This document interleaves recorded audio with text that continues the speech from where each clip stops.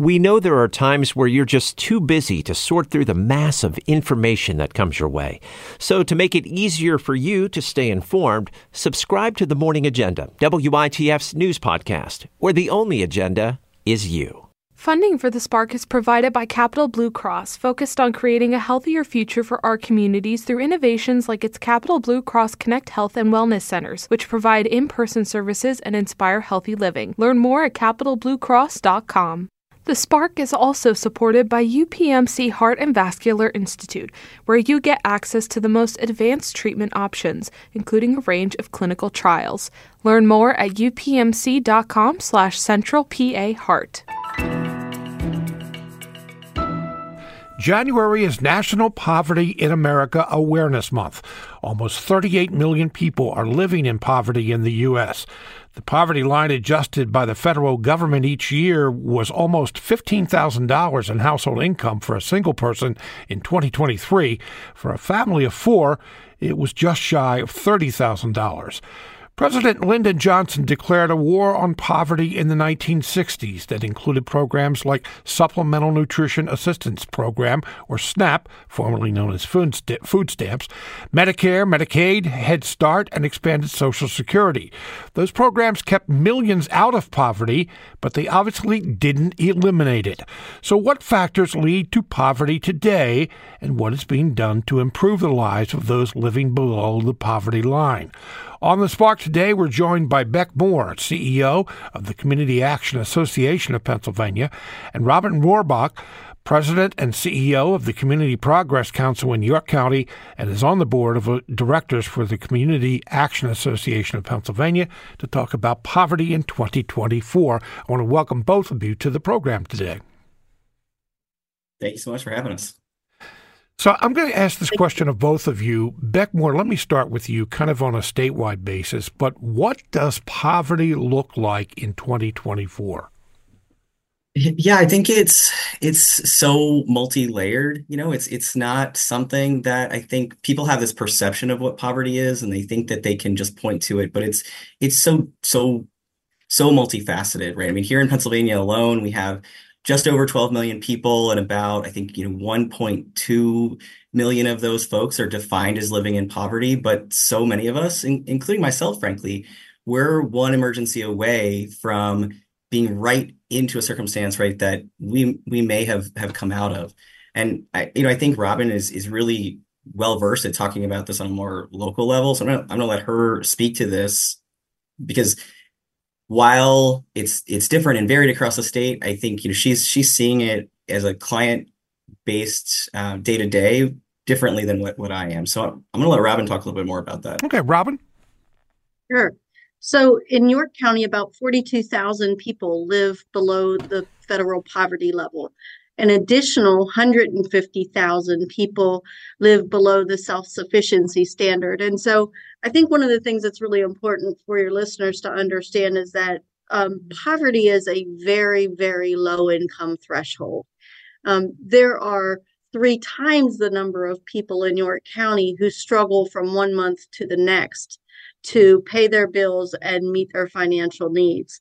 And so it is a much bigger issue than just thinking about the lowest income folks in our communities. I think the other thing that I would say is that 65% or greater of the people who live below the federal poverty level are working people. Mm-hmm. And so I think that becomes a surprising fact for lots of folks. The largest population of people living in poverty are children or people under the age of 18. And so it's I think it's closer to 30% of the population of children live below poverty. So that's pretty astounding. And I think the other thing that we know is that female head of households are also experiencing higher levels of poverty. This is an issue that affects Black and Brown people much more intensively, disproportionately than our white counterparts. And so poverty looks like you and me, frankly, but it is much bigger than just an issue of poverty. Let's talk about that local poverty for just a moment, Robin Warbach. How's different in the past? I mean, Beck kind of touched on this, that everyone kind of has a picture of what they think poverty looks like, but how is it different than in the past?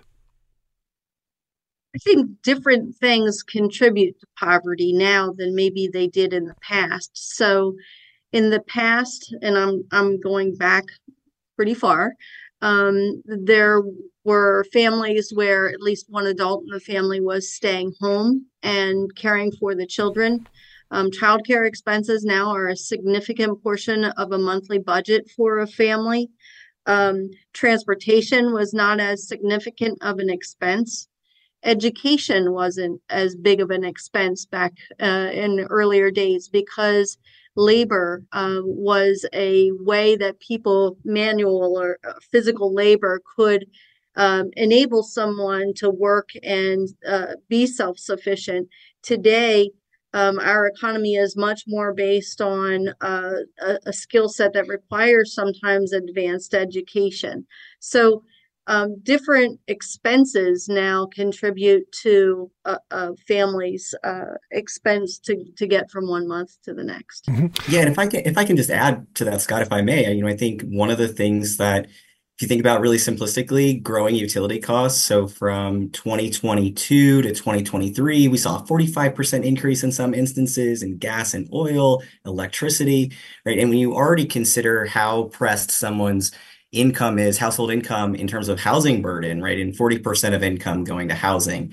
And then that type of increase, when you already have folks who are living disproportionately in homes that are not weatherized or not well insulated and they don't have access to efficient energy, that type of increased energy cost in a home like that becomes exponentially larger for someone who's already has a stressed budget. And I don't have to tell anyone, but weather like we've had the past couple of days, everyone kind of knows that if your house is not, or your apartment is not weatherized, and you have this cold coming in, it really is a burden, not just financially, but even physical well-being. So, Beck Moore, you and, the organization takes issue with the designated poverty line. I mentioned $15,000 in household income for a single individual, almost $30,000 for a family of four.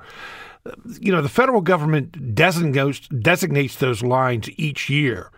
But as I said, your organization takes issue with those numbers. Why? Yeah, I think, and I'm going to let Robin talk about this a little bit more, but, on a really basic level, those guidelines were initially established by the Social Security Administration in the 60s based on pre-tax income. And there's been no increase in consideration for things like the cost of groceries, the things like increased cost of transportation, childcare, things already that Robin mentioned. And so we think about some really simple concepts, right, of a 3% increase in salary and what that means for somebody. And we consider, how those guidelines have not really changed more broadly, or even on a regional basis or on a statewide basis. The cost of living in Pennsylvania is very different than the cost of living in California. Mm-hmm. And so there's regionality to it. It's just not that simplistic.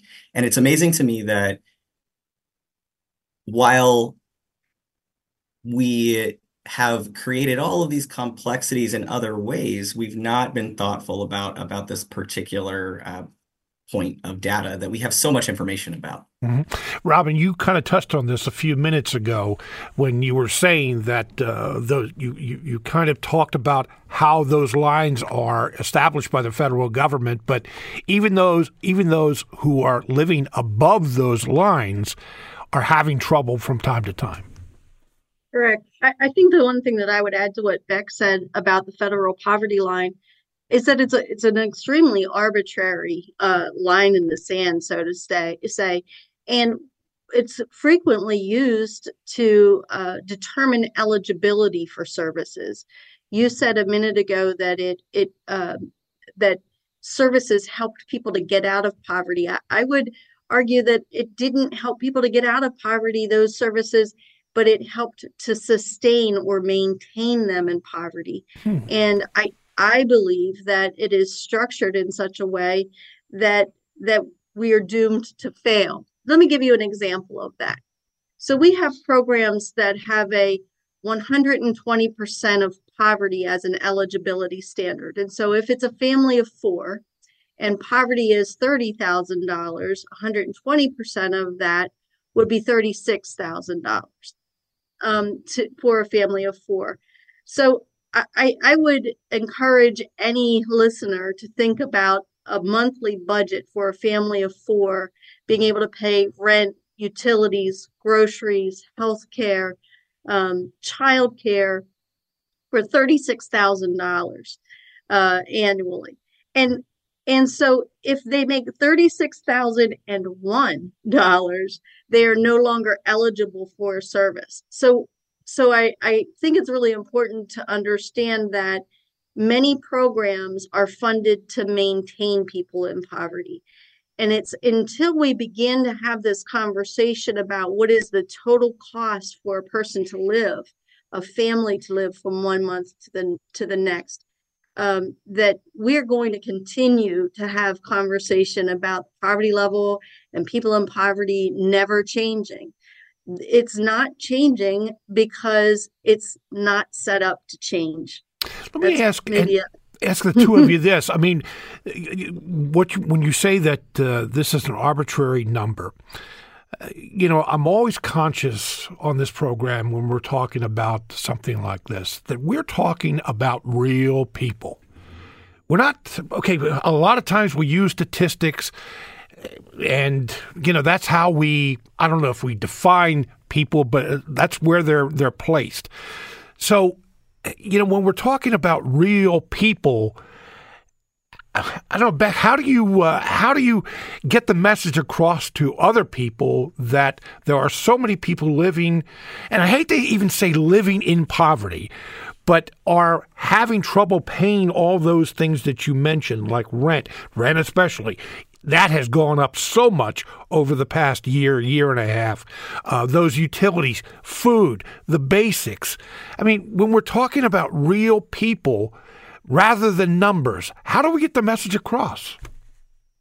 Yeah, I mean, I think that's where, in the state of Pennsylvania, we have 43 community action agencies. We're the membership organization that supports them and helps to, advocate and tell stories.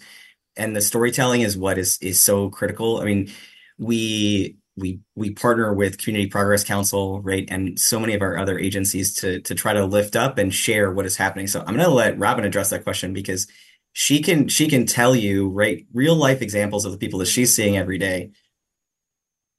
Yeah, one of the things we do to help people understand the difference between poverty and self-sufficiency, and just so I can place set for your listeners, self-sufficiency is the cost that a person has to, or the money that a person has to earn on a monthly basis to pay all of their expenses.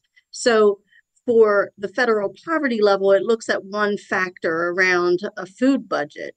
But for self-sufficiency, it considers rent, transportation, healthcare, childcare, so on and so forth. It's a much more rounded measure of the cost to sustain oneself.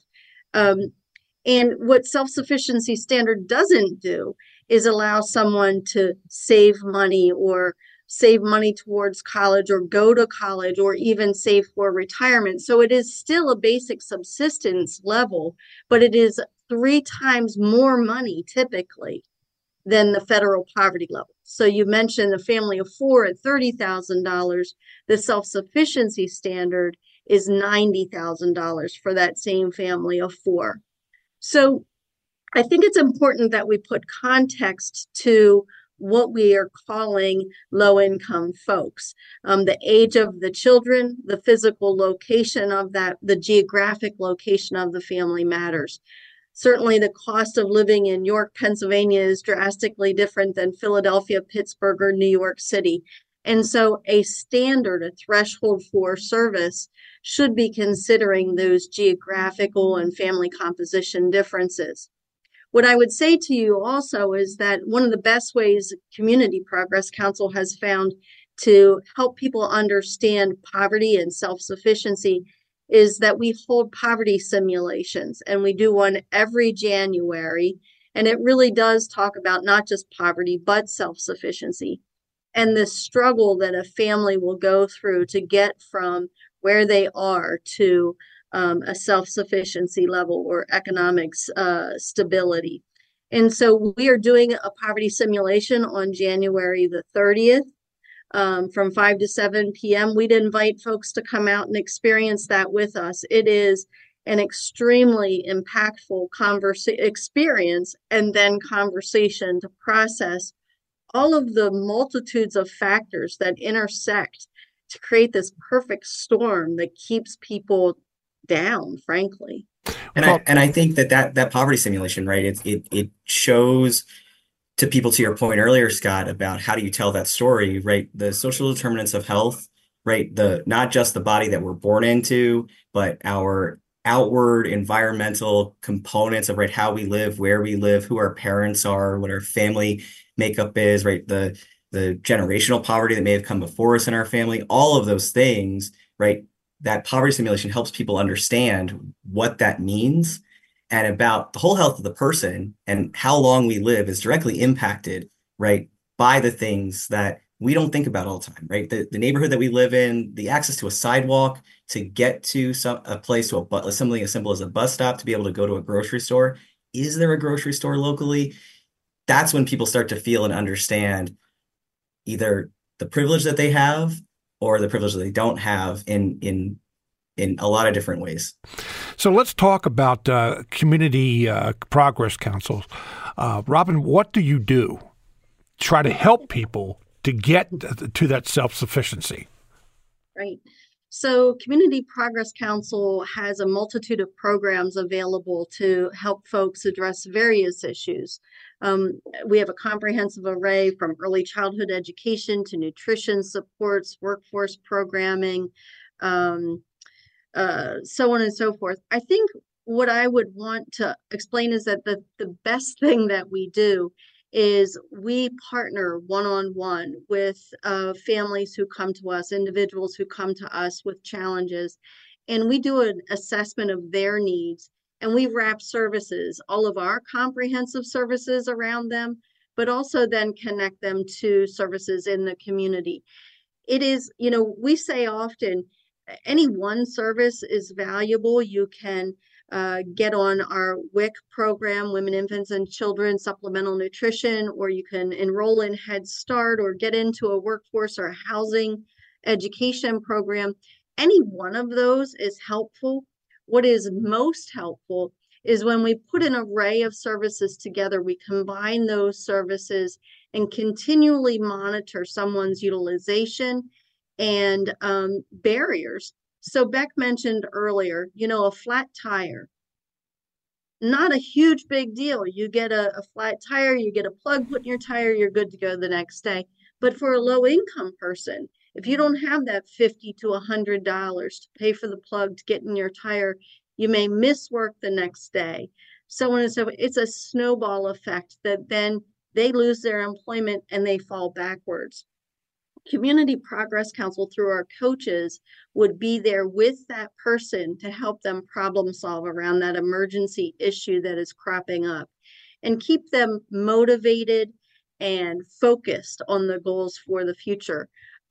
We believe here that is that comprehensive, integrated array of services where we partner one-on-one that is the game changer for the families that come to us for help. Beck, I'm curious, though, and I don't know whether you can answer this question or not, but I think both of you have touched on this a little bit. A cycle of poverty that, what Robin just described, working one-on-one, okay, that's one-on-one. Unfortunately, there are people who have lived in poverty for decades, if not generations. How do you end that cycle? Yes, I think that's it's a hard question. I want that one. Okay, you can jump in on it. We got about 2 minutes, by the way. Yeah, I mean, I think this is where community action is so well equipped to do this work, right? Robin is a great example of this as a local agency. Community Progress Council, right? They have a centralized intake process that's going to address whole family and think about the entire, right, individual child, the mother, the father, whatever the family dynamics are in the instance of that family, in order to figure out it's not just about this one instance. It's about all of these things. And they may come in for, I need this service to impact this, but through their intake process, they're figuring out, right, okay, this is the other service that this person would really benefit from. And this is where, right, it's going to really help somebody to get out of that cycle of poverty. And so it's about thinking about the whole family, the whole person, and all of the pieces that play a part of that puzzle. Robin, we only have about 30 seconds left. And if you could put your message into 30 seconds, more power to you. I think that one of the things we always say around here is you're never going to get people out of poverty through their 3-year-old. It is because parents love their children and connect with us to support their kids that we then can work with the families. If we can get a family, a parent, to change the way they address financial issues, their children will learn those same lessons. And so we do look at the whole family in our approach to helping folks, and we believe that's important. Robin Rohrbach, President and CEO of the Community Progress Council in York County. Beck Moore, CEO, Community Action Association of Pennsylvania. Thank both of you for being with us today. Thank you. Thank you very much.